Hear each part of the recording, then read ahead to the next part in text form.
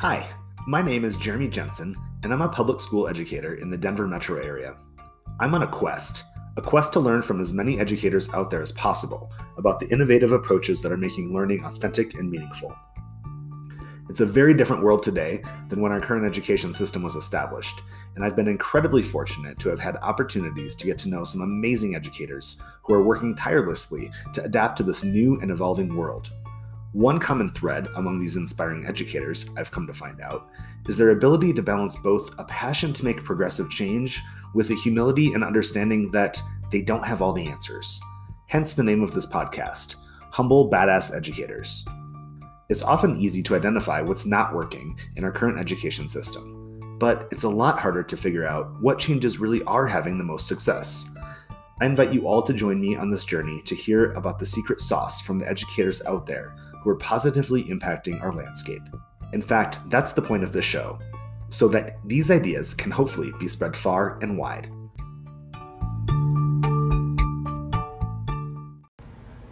My guest today is Allison Meyer. Allison is a restorative practices coordinator for Jefferson County Public Schools in Colorado. She has partnered with over 64 schools in the Jeffco School District to provide restorative practices support through trainings, facilitation strategies, and systems analyses. Previously, Allison worked with Denver Public Schools in the same role. In our conversation, Allison discusses how restorative practices has recently gained momentum in challenging and replacing the traditional punitive discipline system most schools have historically adopted in addressing student behaviors. She highlights key important foundational conditions she has learned need to exist in order for restorative practices to work, as well as common pitfalls that often prevent it from really taking off in schools. Thank you for tuning in, and I hope you enjoy the interview. Allison Meyer, hello. Hello. How are you? I'm doing well. I'm glad to hear that. How are you doing? I'm doing very well, thanks for asking. Good to hear. Welcome to the Humble Badass Educators podcast. Thank you for having me. Thank you for being here. This is only my second one, and I'm excited to have you in particular as my second guest. I'm a big time fan. I've listened to every one. Good, that's a whole 47 minutes of your time. Tell me about yourself. Sure. Well, my name's Allison. I'm originally from Chicago. Grew up outside the city in the suburbs. And then, I don't know, I never really felt like I didn't love the suburbs. The suburbs of Chicago are like very homogenous. And I feel like people who have differences really stand out. And I have always kind of been a person who likes to like march to my own drummer. And so when most of my friends from high school were picking these like big state universities across the Midwest to go to college, for me, I just wanted to live in the city. So I went to DePaul University on the north side of Chicago, and the city just quickly became home, and I feel like that's where I really like found my place and my people.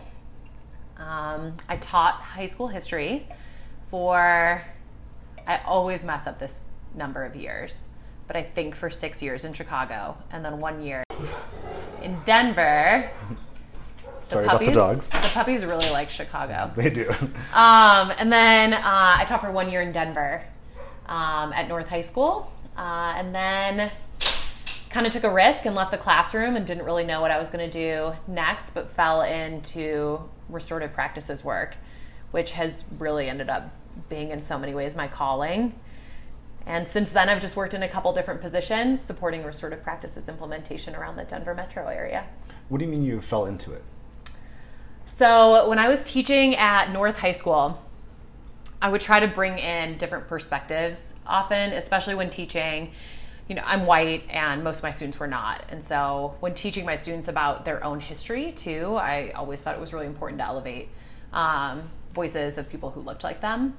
And I was so lucky in Denver, they made it so easy for me. This community organization, Padres y Jóvenes Unidos, came and reached out, and they had been doing this for years, I guess, with the history teachers at North High School.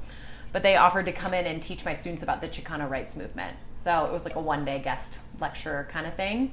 And for them, they used it as an opportunity to also recruit students. They were a grassroots community, or still are, a grassroots community organization focused on on equal rights, particularly in education for Latino students. And so they came in and guest taught a day in my classroom.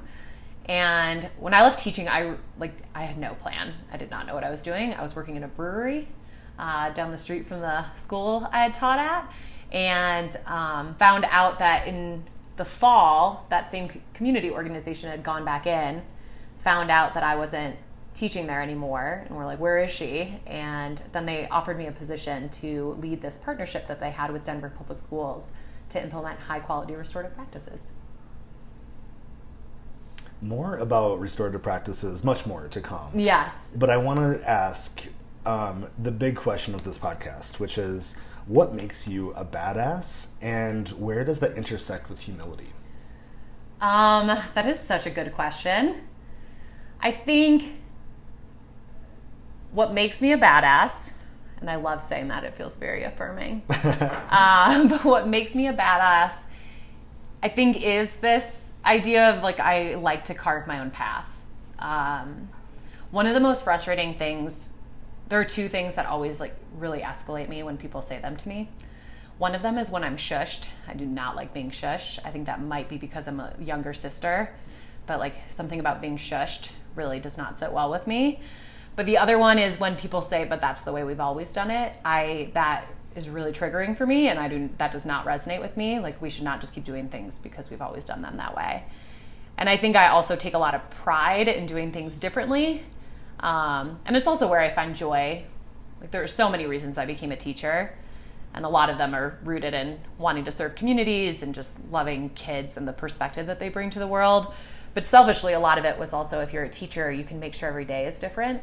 And I think I like newness and change. So I think that's probably what makes me a badass, is that I like carving my own path. I think what makes me humble is that when you do that, you often mess up. And so you get slapped in the face a lot with how little you know when you decide to go that route. And so I love that that's a quality that you elevate. I was telling you this the other day, that a couple of years ago we were interviewing a potential intern for my office. And she asked us the question, at the end of her interview, just what qualities are you looking for in people? And that's what I told her I think is the most important quality in educators, is humility. For so many reasons, partly just because none of us know anything. And I think, to have that type of self-awareness, to acknowledge that I don't actually know anything. But also just to model learning. When we model that we know everything all the time, we can't model what it's like to be curious and to learn. So I think it's a series of mistakes that have made me humble. That answer is really reaffirming of why I connect with you so well. I feel like you and I, and many of those points, are pretty much one and the same. Let's go back to restorative practices, because this is what you've been doing for a while. This is where you have found a calling, so to speak. Yeah.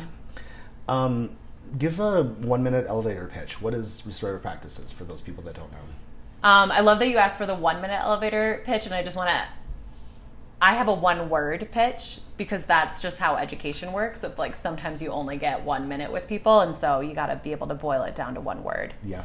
So years ago, a supervisor I had asked me to come up with a condensed definition, because so many of the definitions out there are paragraphs long, and I came back with 1 word, and she was like, a little bit longer would actually be nice. But the 1 word is connection, that I always use. And the philosophy, because it's a mindset. It's not a curriculum or a program or just these 5 steps that you take, but it's an entire mindset shift that is all based on the importance of human connection. And the idea being that if we are in connection with our community, if we are in connection with the world and the environment, then we are less likely to intentionally cause harm. And then we are more likely to feel connected and cared for and supported, and be more likely to be kind and collaborate with folks. And then on the back end, if I do cause harm, it's all about making sure, how do we reconnect that person back to the community, which is really the antithesis of how our criminal justice system works. Where so often we isolate, I even think about cancel culture. We just cut people out when they aren't meeting the expectations that we think we have in a society, and instead it's about calling people back in. And I would be remiss to not mention that these ideas are not new. These ideas come from indigenous cultures from around the world. And they just feel new, I think, for a lot of Western white cultures to think about things in terms of connection. Because it's different from how we operate. Yeah, I mean, there's been so many studies around like the different values that different cultures have. And I think one of the kind of paradoxes that people will look for when they try to, really dissect what their values are, is whether they value the individual or whether they're like collectivist societies. And most Western white cultures, usually on the spectrum of individualism to collectivism, are very high on the individualism side. And you find a lot of indigenous cultures, lots of like Latin American cultures, tribal cultures in Africa. There's a lot of Asian cultures that it's much more on that idea of collectivism, and that like we're only as strong as our society is and as each other are. So it really lifts up that idea. So what does that look like in the schools right now? Like this is very much grounded, it seems like, in some of these core beliefs and ideas, but if you were to describe to somebody what they might expect this to look and feel like inside of a school, what would you say?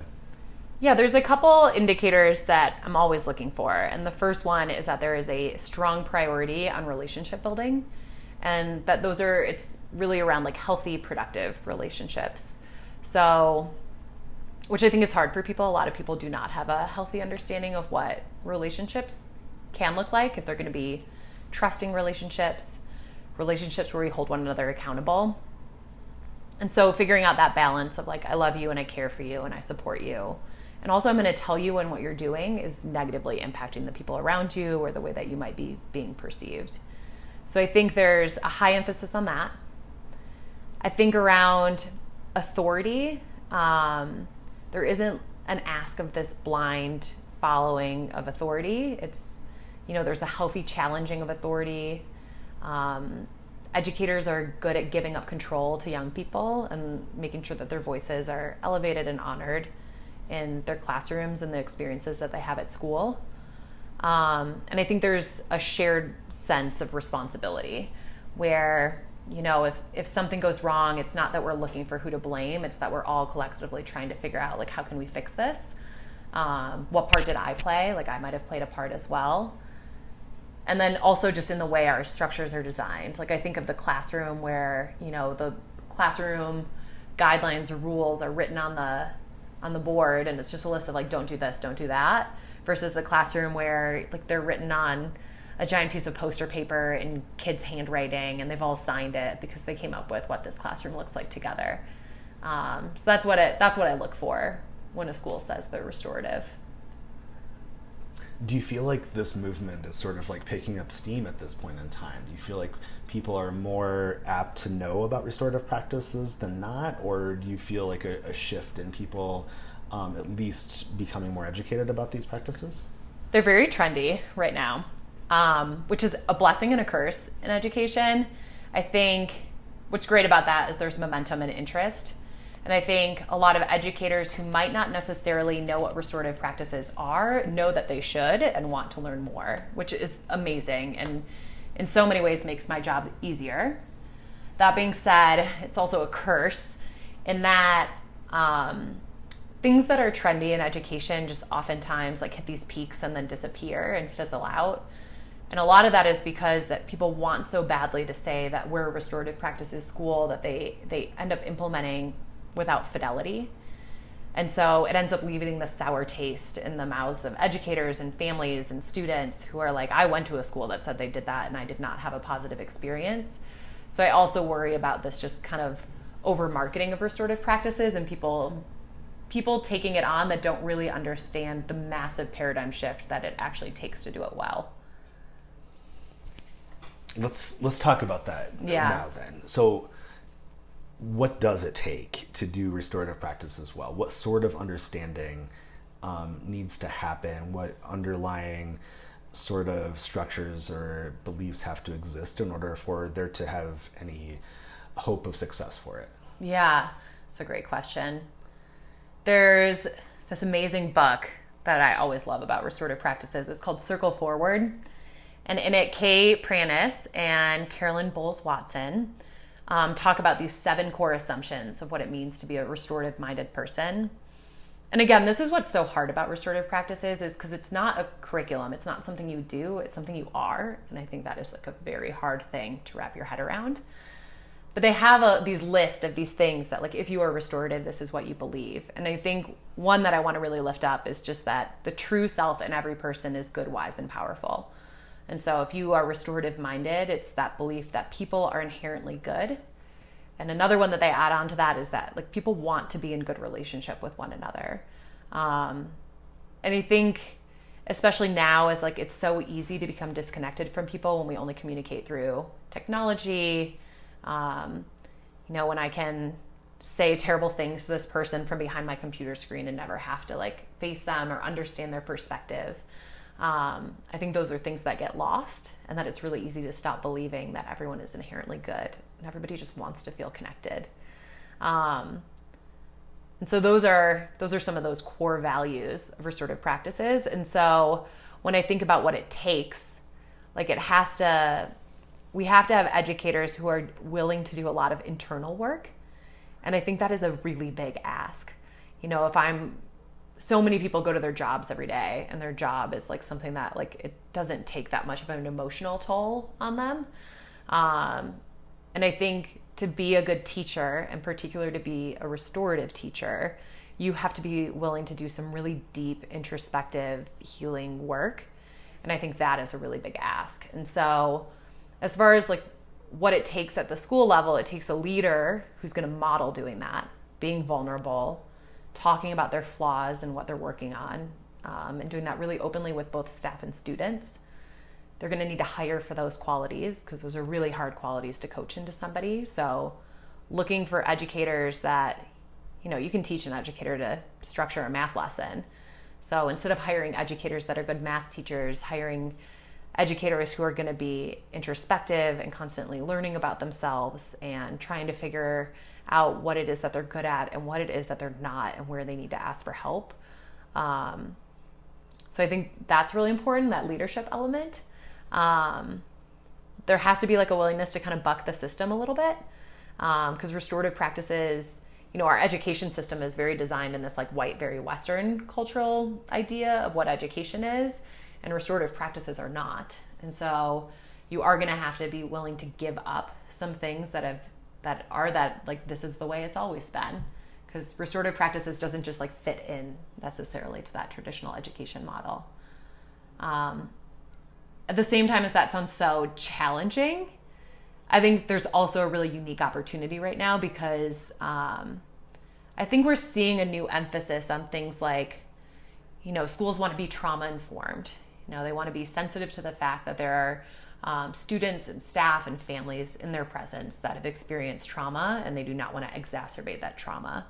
And restorative practices is typically listed as the most trauma-informed way to approach discipline.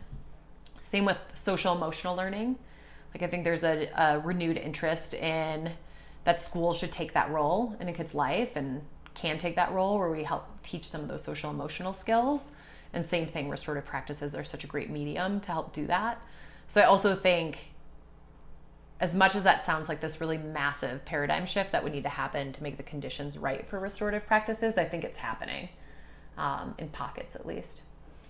So why now? Why hasn't this had more momentum previously? Like, there's always been trauma.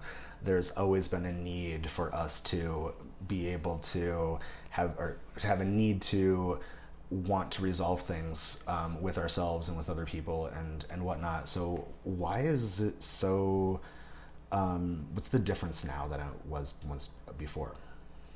I don't know. Sometimes I wonder if we're just at a place right now where there's just a reckoning happening.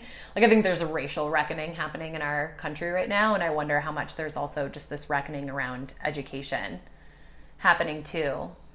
I talk to my parents about this sometimes, just to hear their perspective on like what education systems have been like over the course of their lifetime. And I think it was my mom who was telling me, You know, she's remembered times where parents just wanted their kid to go to school and learn math. She's remembered the times where like parents like, I don't want to have the sex ed conversation with my student, so like please have that with them so I don't have to. And I wonder a little bit if right now, like the impact that technology and particularly social media is having on people, we have this increased, like communities want schools' help in how to address some of these things. Like every summer, I notice this more and more, every summer I get more behavioral calls that I think is really interesting. Like before, like 10 years ago, I can't imagine like schools getting calls about like behaviors that are happening over the summer and being expected to respond to them. But with social media and like the fluidity of like when we're at school and when we're not, and I think, you know, students sometimes do things on social media that impact all of their classmates. And even though it's July, it doesn't mean that the school just gets to say like, not our problem. Mm-hmm. Like it still had this really strong impact on the community. So I wonder if that kind of like fluidity and like blurring of boundaries between home and school and like all the different ways that we exist in the world is part of it. I think there's also just like a renewed, I think especially right now, like knowing when we're recording this in August of 2020, that there's also just a increased awareness right now of understanding our biases and the impact that, you know, 400 years of oppression in this country have had, more than 400 years of oppression in this country have had on folks of color in this country. So I also, restorative practices is also seen as like one of many tools that could be used to address equity issues in schools.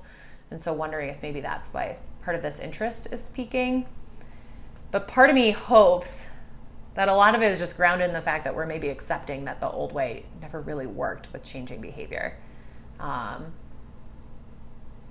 So I kind of hope that some of it is also like, hey, maybe when I suspend this kid, it doesn't actually change their behavior.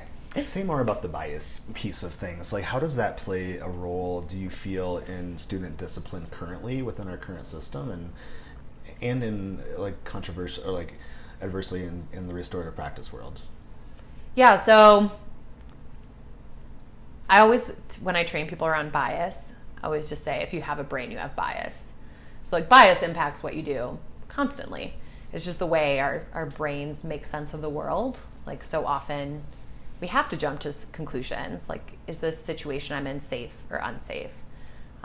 Is this person someone I can trust or not trust?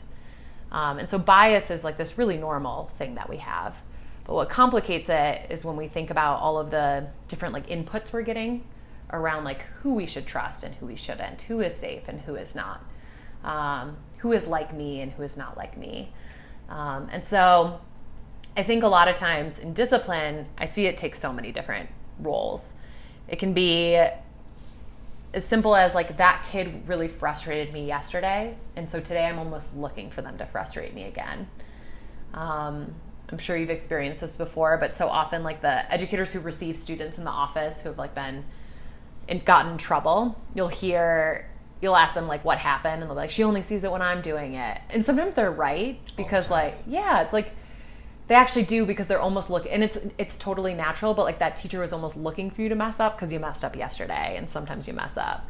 I used to do that when I was teaching. I would catch myself doing it when I was monitoring students when they were taking an exam. Like, you only ever look at the kid who, once you saw their eyes wander, all those other kids could be cheating, but I'm looking at the one kid who last time I gave a test, their eyes wandered. So it's like I'm almost like looking for him to mess up. So I think bias can take like that role. I always, I have two older brothers, and both were very different students, but the one that was closer in age to me, people usually, like, teachers realized that he was my older brother, and he was more of a troublemaker. So I just remember on the first day of school, I would say my first and last name, and they'd be like, are you related to Mike? Like, yes. And they would shake their heads like, oh no. So like we see a lot of that bias playing a part when like they've had their sibling or they know that family. Like, I think, again, it's like human nature. Like, you start to make these associations of, this is what I know about you, so I'm going to make predictions based on that. And I think while this is all natural, like, then we also start to see the impact that, you know, we've grown up in a highly racialized society. And so we start to see the impact where people start to, like, for Black students, for example, there's plenty of research projects out there that have demonstrated that educators tend to interpret the age of Black students. They overestimate it by like 4 to 5 years. And so if you think about how that could play a role in how I might interpret a student's behavior, even if this student is in my 5th grade classroom and I know they are in 5th grade and I know their age, when I see them doing a behavior, I might associate it as a student 4 to 5 years older than them doing that behavior. And in which case it might very quickly turn from like a childlike behavior to something that feels really threatening. And so like how somebody might respond in that moment. I think about like students with disabilities, students who might be speaking a different language than the educator, like how all of those things could compound how someone interprets the behavior. And so that's kind of how I see bias impacting the way that we discipline students. The one that frustrates me the most is definitely, I think a lot of adults expect students to be able to behave way better than adults can even behave. So almost like a lack of self-awareness, like, could you sit in your seat and be quiet for 8 hours? Because I can't, and it's kind of crazy that we're asking an 11-year-old to do that. It's a bit hypocritical, right? Yeah, and it's often, and I think it's because like, we also have these biases where we tend to look back at ourselves as like better and like good in all these lovely ways, when it's like, if I really think about my 11-year-old self, like how great was I? Would I have been capable of doing that? And so there's also like some biases around like, I think that I can do this and I'm expecting the student should be able to do that, when maybe neither of those things are true. With restorative practices, ideally the way restorative practices ask us to approach discipline is a very individualized response. So like, I don't, 2 students might steal something from a teacher, but those two students might have very different circumstances that led to that, and so that shouldn't be the same punishment for both of those students. We should actually have a conversation, talk to the teacher, bring them together, and figure out together what solution actually meets the teacher's needs, not just like what is the handout punishment we give for theft. And so restorative practices in that regard actually should address inequities, because we should be pausing and slowing down and taking the time to unpack what happened in each situation. What is problematic is that people still continue to bring their biases to those conversations. And so unless you're also doing work around implicit bias and anti-racism and culturally responsive teaching and all these other pieces, folks might not still be cognizant of the biases they're bringing to those conversations. So, maybe when I have the conversation with the white student who stole, I'm like, oh, he seemed like he felt really bad about it. So yeah, whatever he came up with, that's a great solution. But maybe if I'm having the conversation with the Black student, I have some biases at play, and I'm like, I don't think he felt bad about it. And so I decide, like, we'll also suspend him for a day on top of what he came up with. And so sometimes we see some of that at play as well, unfortunately. How about the old system in general? The traditional, more punitive, there's a action and then there's a consequence. Do you feel like that ever worked, or is there a time and place for this? So I went to Catholic school. So I grew up in that system. It was all guilt, shame, fear. And I would say I was like a generally pretty good kid. I think if you asked like adults who knew me at the time, they would say I was like generally a rule follower. But I think what I just got really good at was hiding. Like it wasn't that I was like, these behaviors are wrong. I just knew I would get in trouble if I got caught doing these behaviors. So I just got really good at hiding a lot of my behaviors. So I wonder if like that's what happens when we like try to go through fear route, is it's just like, how do I just make sure I'm afraid of getting caught? I'm not recognizing that like what I'm doing is having a negative impact on the people around me. Whereas restorative practices, the way we approach responsibility is just like, you're responsible because of the impact you had on the community that you care about. And I never thought about, I was just afraid of getting caught when I was doing things I shouldn't have been doing. That being said, like in the classroom, if we always say if there's an immediate safety issue, like sometimes my immediate response is going to be that like coming down hard of like, no, don't do that. That is unsafe. But we always want to circle back on the back end and make sure we have that conversation about why. Why was that unsafe? I always think about like the little kid that asks why so many times, and like we get frustrated as adults and want to shut it down, when actually like that's the age that kids are trying to make sense of the world. So actually like leaning into that with discipline and explaining like, this is why this rule exists. This is why what you did harmed others. Like how much learning can happen in that space. What do critics say? To me, this makes perfect sense. To me, you don't have to sell me on this, like the reason behind and like the learning experiences that people have. But what are some of the most common things that people say of like why this can't work, or why it shouldn't work, or why we can't abandon our old system and go with something that is more restorative? I think the challenges to why we can't do this fall into a couple different buckets. Unfortunately, right now, one of the biggest buckets are just people have a misunderstanding of what restorative practices are, and that goes back to that idea that these are it's a blessing and a curse to be trendy. There are so many people who are like training in restorative practices and saying they're doing restorative practices that there are so many misconceptions out there about what it is. And so one of like the most common concerns that I would say falls into that bucket is people saying restorative practices are too soft and there's no accountability. And typically, like my response to that always, because I've kind of tailored responses to most of these pushback over the years, is always, you're doing it wrong. Like there actually is so much accountability that comes with restorative practices. We talk a lot about the social discipline window. It's like a 4-quadrant diagram that kind of talks about the different ways that we can approach discipline. And restorative falls into this box that both has like really high level of accountability, but also provides a high level of support. And so a lot of times people forget about the accountability part when they're first implementing restorative practices if they maybe haven't had great training. So I'll give an example of what that could look like. Say I have a student who gets really upset with me in class and maybe like cusses me out. The punitive approach, which is all accountability and no support, would just be like, get out of my classroom, you've disrespected me, get out. Zero tolerance. Yeah, zero tolerance. Like I'm not standing for that, but I'm also not going to take the time to figure out what I might have done to upset you. Get out of my classroom, and like you will go to someone else who will tell you what your punishment is, and one day you will be back and we will never talk about it again. Or I'll say something like, never do that again when you come back. I think the permissive corner, where you get this like really high support but almost no accountability, would be if I told that kid like that really upset me and they just went sorry, and then they do it again the next day.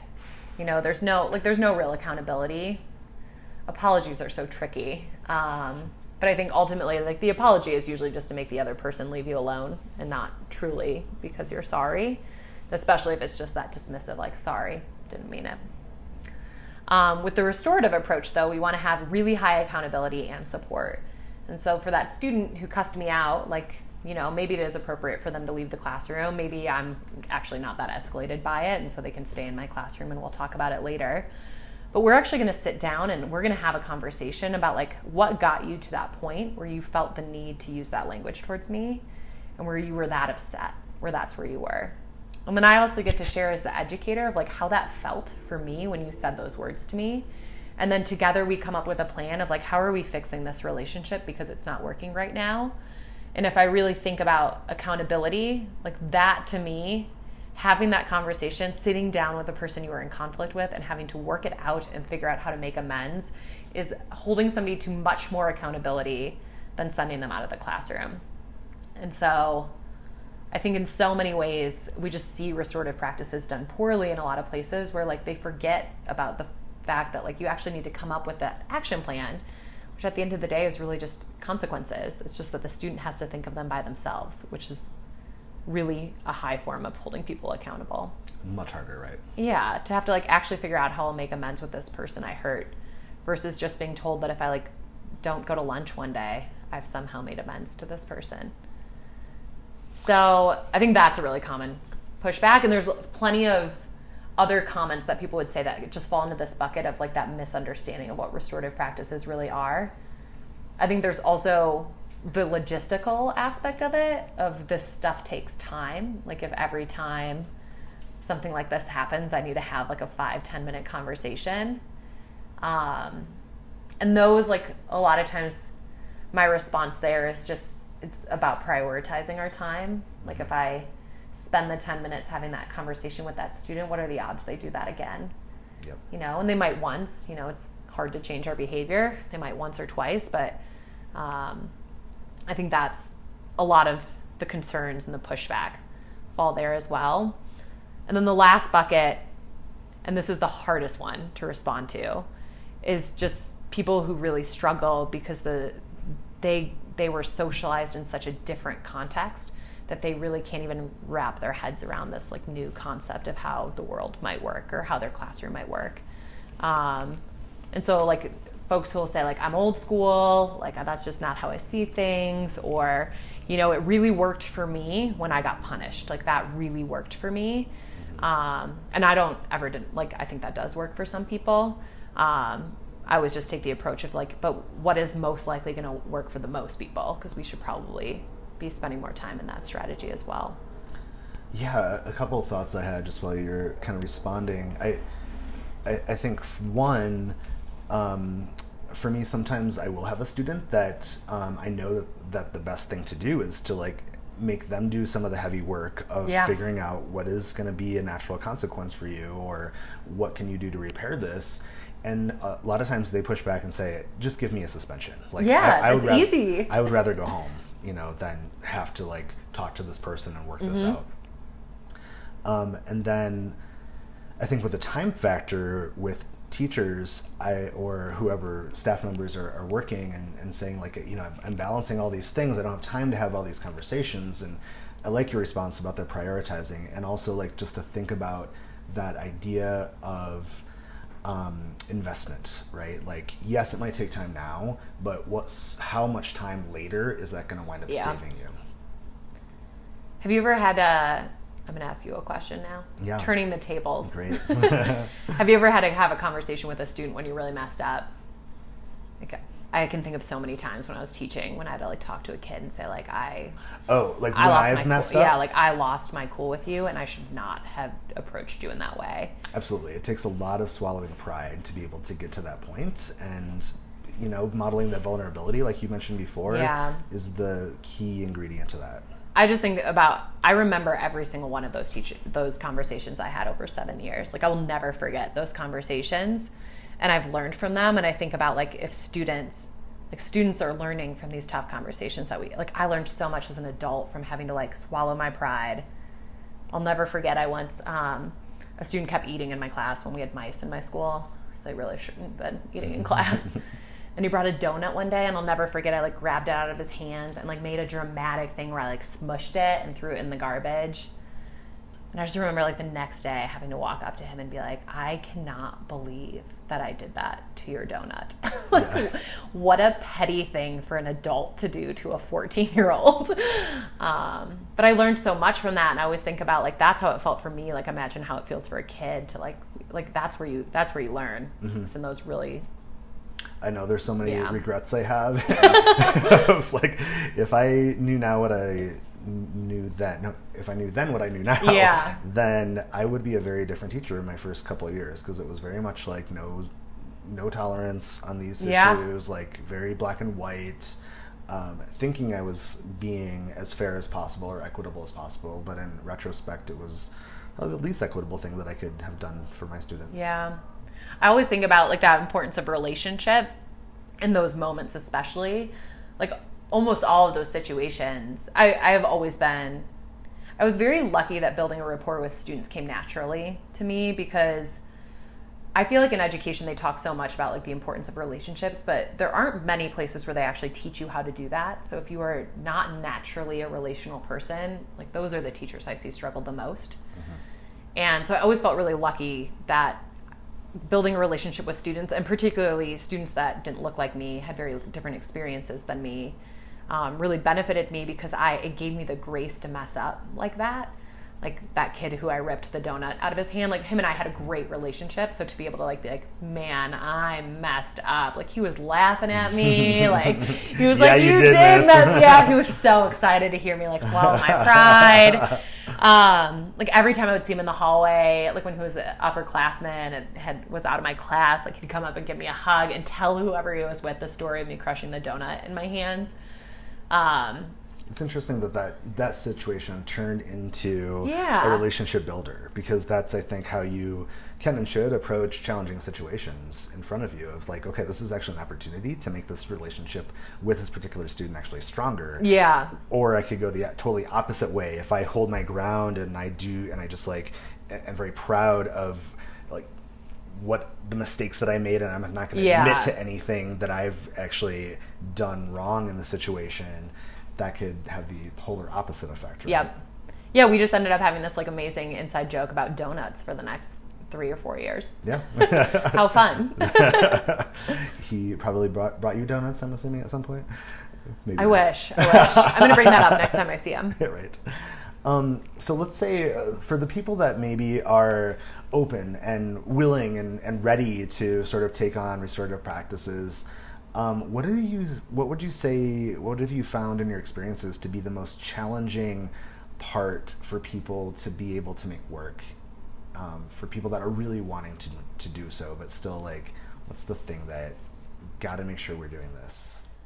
One, I think, and this is like particularly for classroom teachers, I think about this, but in some way we need to either give ourselves permission to prioritize this stuff, or, you know, it's so much easier if you have a leader that gives you permission. One principal that I worked with, and he actually was the assistant principal at a school that I taught at, and then after I left that school, he was then the principal, still is the principal. He always messaged to staff that like the time to have those restorative conversations, like when you're processing the student's behavior with them, like that is learning time. And so like if you need to pull the kid out of like their science lab to have a quick 5-minute conversation with them and plug them back into their science lab, like I support you in doing that. That's learning time.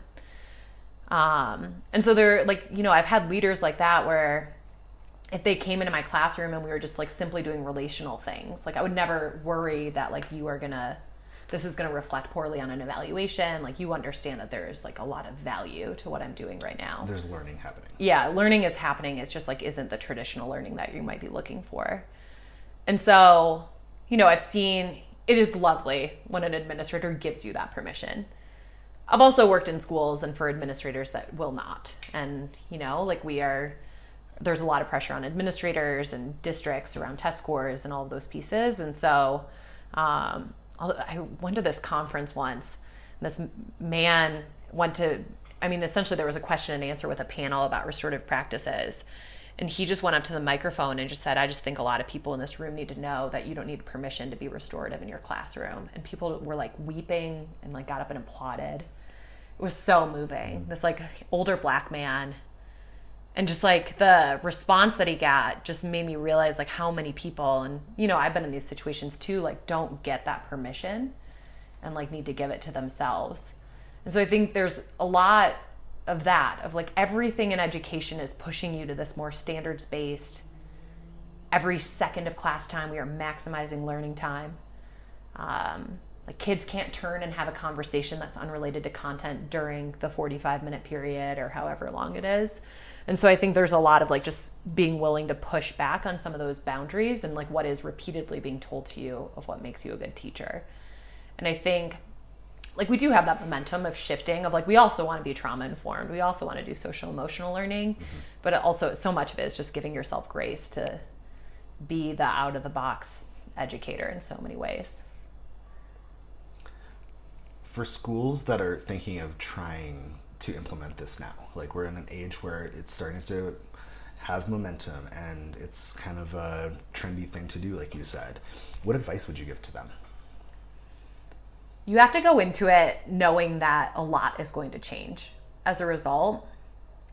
A colleague of mine that I worked with when I was in DPS doing this work, Denver Public Schools, she used to talk a lot about, she would use the expression a restorative lens. And I just love that expression of like, you need to apply a restorative lens.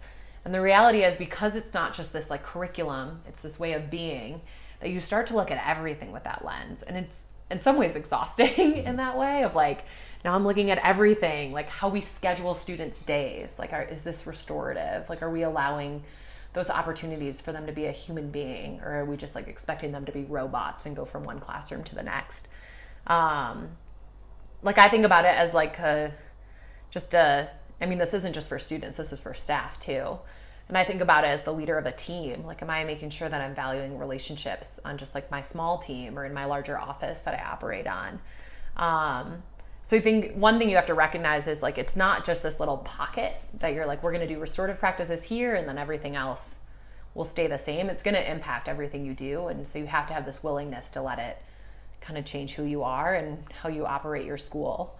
So I would say like just that willingness and openness to change is really important. I think it also, like work becomes more of like a passion place too when you start to implement this. You feel so connected to the people around you that, like, I'm so lucky since I've been doing this type of work, and even like the classroom level, the people I worked with have become my closest friends, because like you are vulnerable at work. Like, you do share so much of your life and you spend so much time with those people, and it opens people up in different ways. Some of the people that know me best in this world are the people that I've worked with in doing this work. So I think that's really exciting as well. I think that it's just good to know, if you're going to implement this, that it's not easy. Like, this work is hard and it's challenging and it's never done. And that is probably one of the hardest parts. Is like, there's no day when you like look at your school and you say like, we are now restorative and we have nothing left to do. Mm-hmm. It's constant. But it's also so rewarding. I just like love being at schools where like you can tell kids are so happy to be there, and you know, they don't have 50% teacher turnover every year, because like teaching's hard, but people want to be part of that community. And so it's so rewarding. That's the other part I add on to all the hard parts about it. Yeah. I think it's rewarding because it is so hard. And yeah. when you see it work with pockets or with students, like in individual people, groups of people, it feels like, yes, this makes sense. Like, this is coming to fruition and actually helping people. Yeah. And maybe even just like, there's never a right time to implement. And I think that's like, sometimes people want to wait until they feel like all the conditions are right. Mm-hmm. Like, there's no COVID. Yeah. Like, there's no COVID. Or, you know, like more of our teachers are on board. If I could just get that one teacher who's like real set in her ways, or set in his ways, out of here, mm-hmm. like maybe then would be the time to implement. But the reality is that like implementing anything that creates that much of a paradigm shift is going to upset people. Mm-hmm. And most people will come around. So like, you also have to be willing to upset some people, because it's upsetting when you're challenged, when like the way you see the world and have always seen the world is challenged. It's going to be upsetting. And there are ways to do it that are less upsetting, but like, you can eventually bring most people around. Through examples, through modeling. Through modeling, and just through this like basic understanding of like, don't you also want to feel connected when you come to it? Like, it meets this like basic human need of feeling like you're part of a community. Mm-hmm. One for that human connection to be seen. Yeah. You've seen schools that have tried to implement and been successful, mm-hmm. and tried to implement and eventually abandoned, like given up on it. Yeah. What would you name as some of the key differences between those schools? What makes a school successful versus unsuccessful with this implementation? I've also taught, like, I've been the teacher in schools like that too, which has been really interesting. And I also want to name that sometimes those schools are the same school. Mm. So I've seen schools that have had like off years that have then like bounced back in future years. If I had to narrow it down to like the one thing, the most common one I see, it's schools that are want teachers to be restorative with young people, but are unwilling to be restorative with teachers. So restorative practices is all about, you know, holding people accountable, but also like understanding that they're a human being and they're going to make mistakes. Mm-hmm. And so like, how can I help you fix this mistake? And then also like bring you back into this community in a really caring way. And if you're asking teachers to do that for young people, but like, I'm a teacher whose voice never feels valued here. And who, if I make one little mistake, like the way my evaluation reflects on me, like means like I might not get renewed next year. Like how can we expect teachers to show up in that way and be so understanding for students and some of their missteps if like teachers are then not treated as human beings? So I think like that's one thing that I've seen there'd be a lot of difficulty. I think when people like use the practices sometimes in a really manipulative way. So for folks who are unfamiliar, one of the most common restorative practices are these like kind of restorative conversations that you would have with a student after they've done some behavior that negatively impacted their community. And typically you ask a series of prompts that help the student like share their perspective, recognize how it impacted others, take responsibility for the part they played, and then come up with a plan to fix it.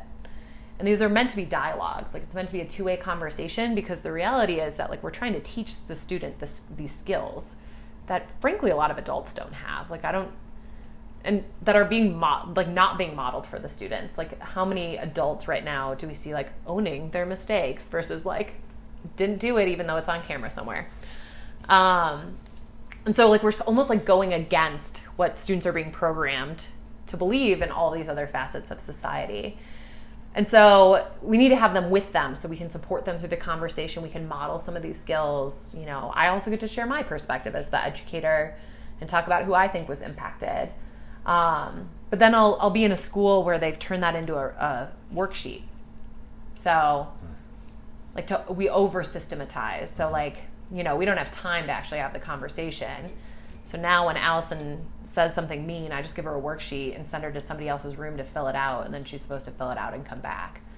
And then so often, which this is why I just love kids so much, so often kids just write IDK, I don't know, for every single one.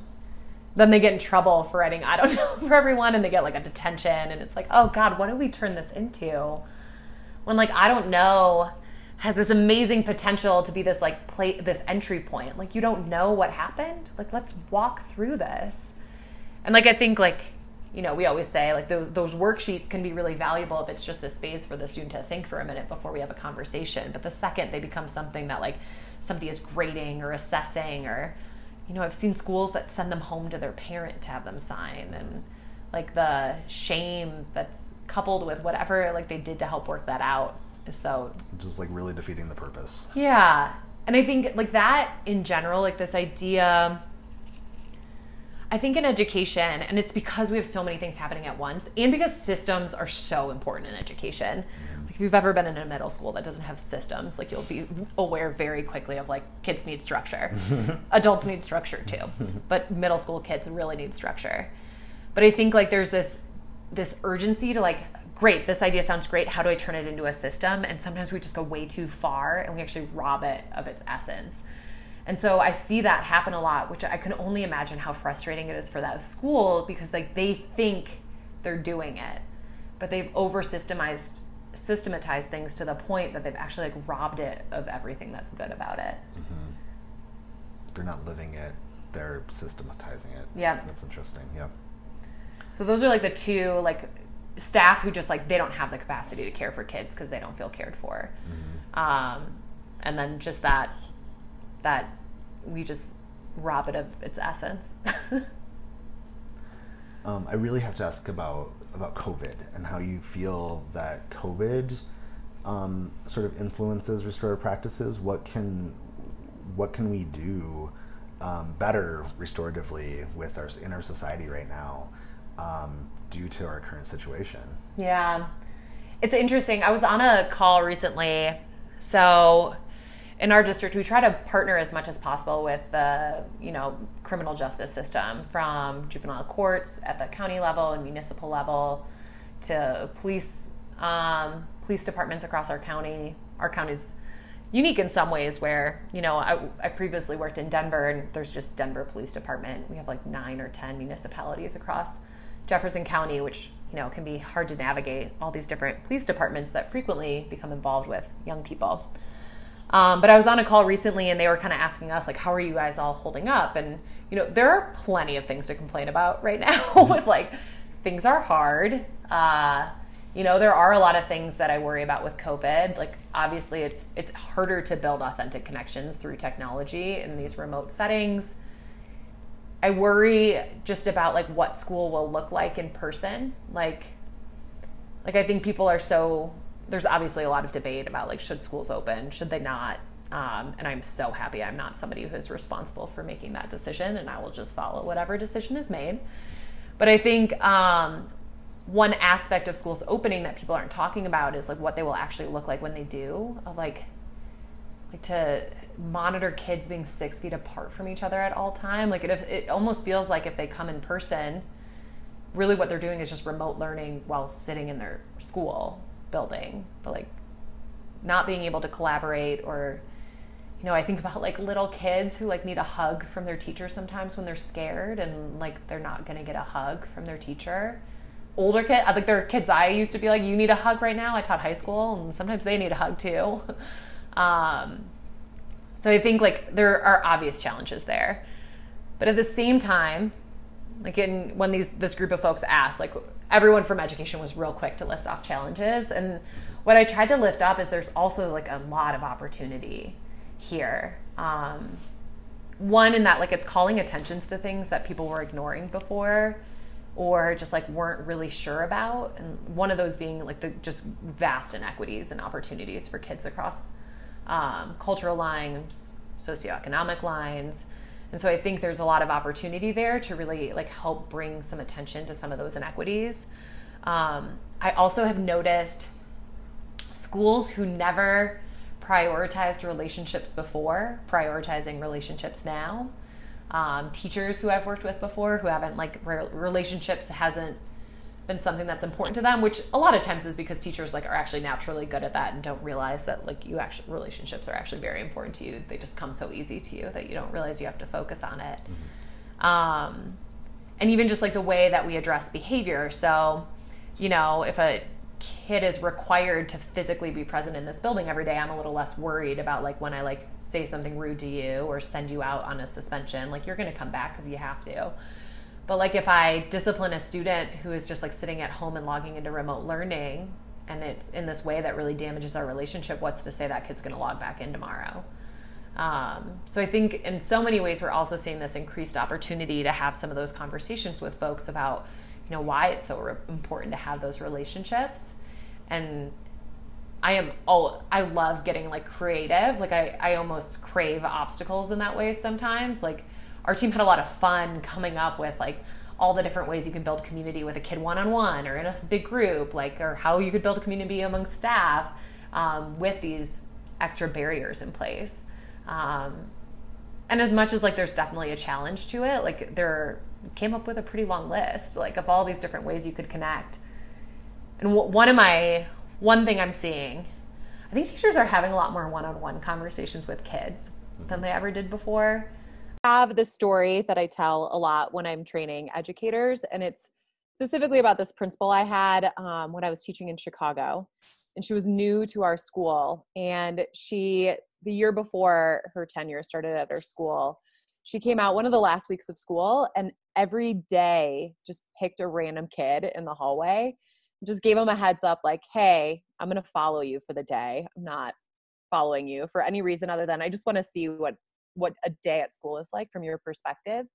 And something that really stuck with me is she shared with us the following year that I think it was 3 of the students that she followed were never once asked to participate in class.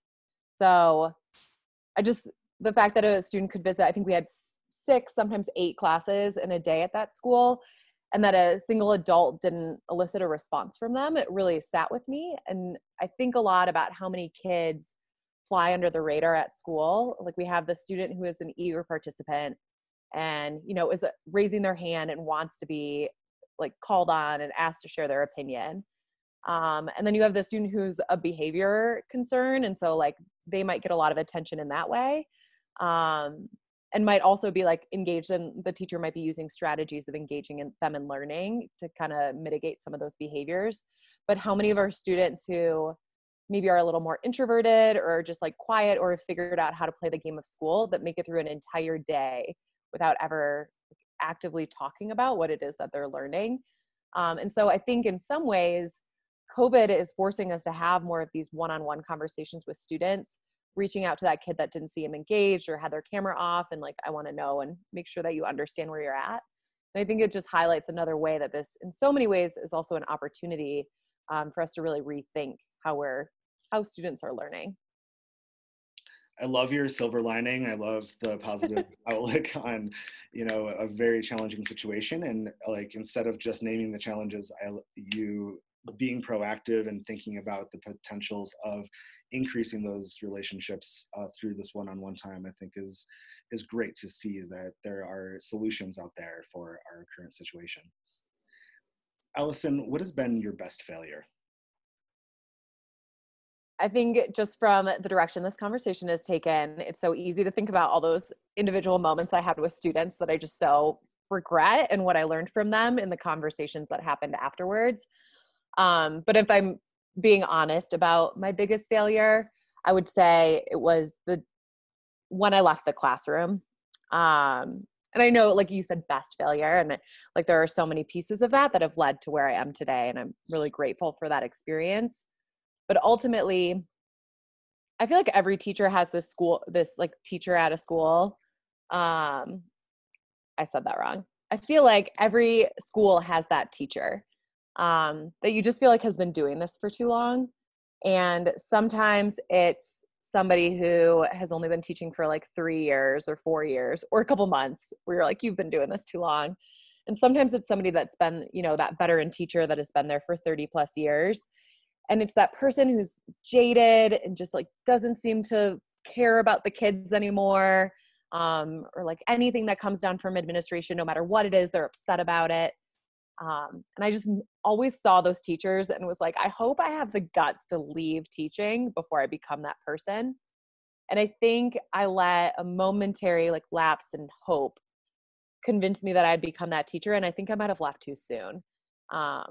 In so many ways, when I look back on my classroom, there are so many ways where I was really good at what I did. And I just needed to get better at maybe ignoring some of the things that were happening around me and just focus on my classroom and really try to create like a caring and like curious environment for my students. And I wonder if I had just like stuck it out a little longer, if I would have had like a rebound of hope, like I can affect change in my classroom. I can find these sneaky ways to like navigate the rules and also do things that challenge the rules. So ultimately, I think that is probably my best and biggest failure. We don't know what that path might have taken had you chosen, but I feel like we are very lucky that you chose that path because it has led you here to the situation in Jeffco, and we really need you here in Jeffco. Well, I appreciate that very much.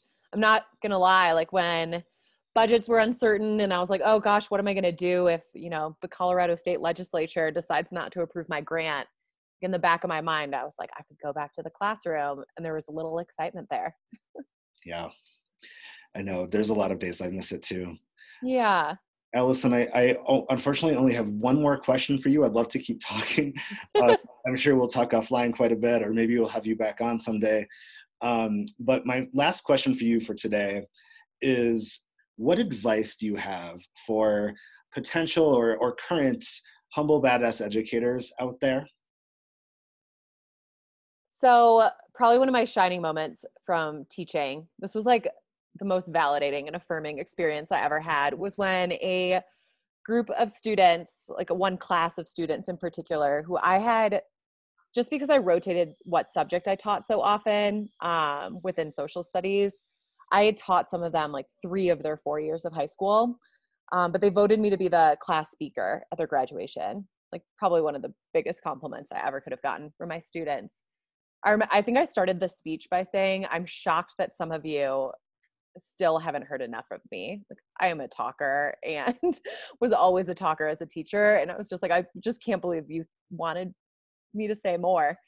But the advice I would give to aspiring humble badasses is the same advice I gave to just a couple hundred 18-year-olds who are graduating high school. And that is just like the importance of challenging the rules and boundaries.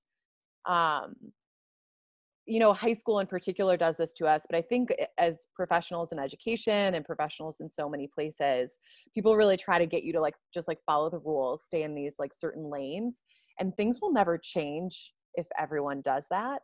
And so we need people who are pushing some of those boundaries. And the way I framed it to the students and I think it's important is it needs to be intentional. Like, I'm not just talking about like recklessness for the sake of being reckless, but really understanding those moments where it's like, this is a time where I actually should not be following this guideline or working within these boundaries. This is a time to really challenge that. And for me, a lot of times what that looks like is being really strategic about when I ask for permission and when I ask for forgiveness. And, 95% of the time I'm going to ask for permission before I do something. But those 5% of the time when it's something that really matters to me, being willing to say like, I'm just going to do it because I think it's right and I believe in it. And, so often when I'm making that choice, it's because I also believe that when people see me do it, they actually won't be upset because it'll actually be effective. And people will be like, well, I'm glad you just kind of ran with that. So we need people like that, people who are pushing boundaries and intentionally thinking outside the box. Well, you're already causing me to start to think about all of the things that I could potentially do better to push the boundaries and break the rules. And what are those things that I want to do that for? Allison, thank you so much for your time. It has been awesome talking with you today. And we, again, are so lucky that you are guiding us in the right direction towards restorative practices in Jefferson County. Thank you for having me. No, thank you. All right.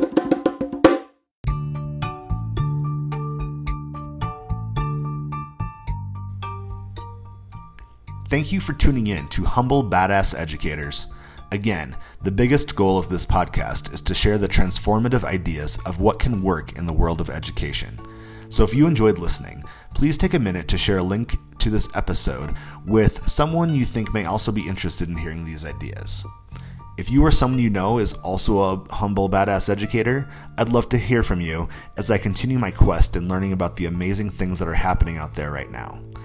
Know that the term educator is not just school-based. An educator is anyone that helps another person learn. Until next time, this has been Jeremy Jensen with Humble Badass Educators. Thanks for listening.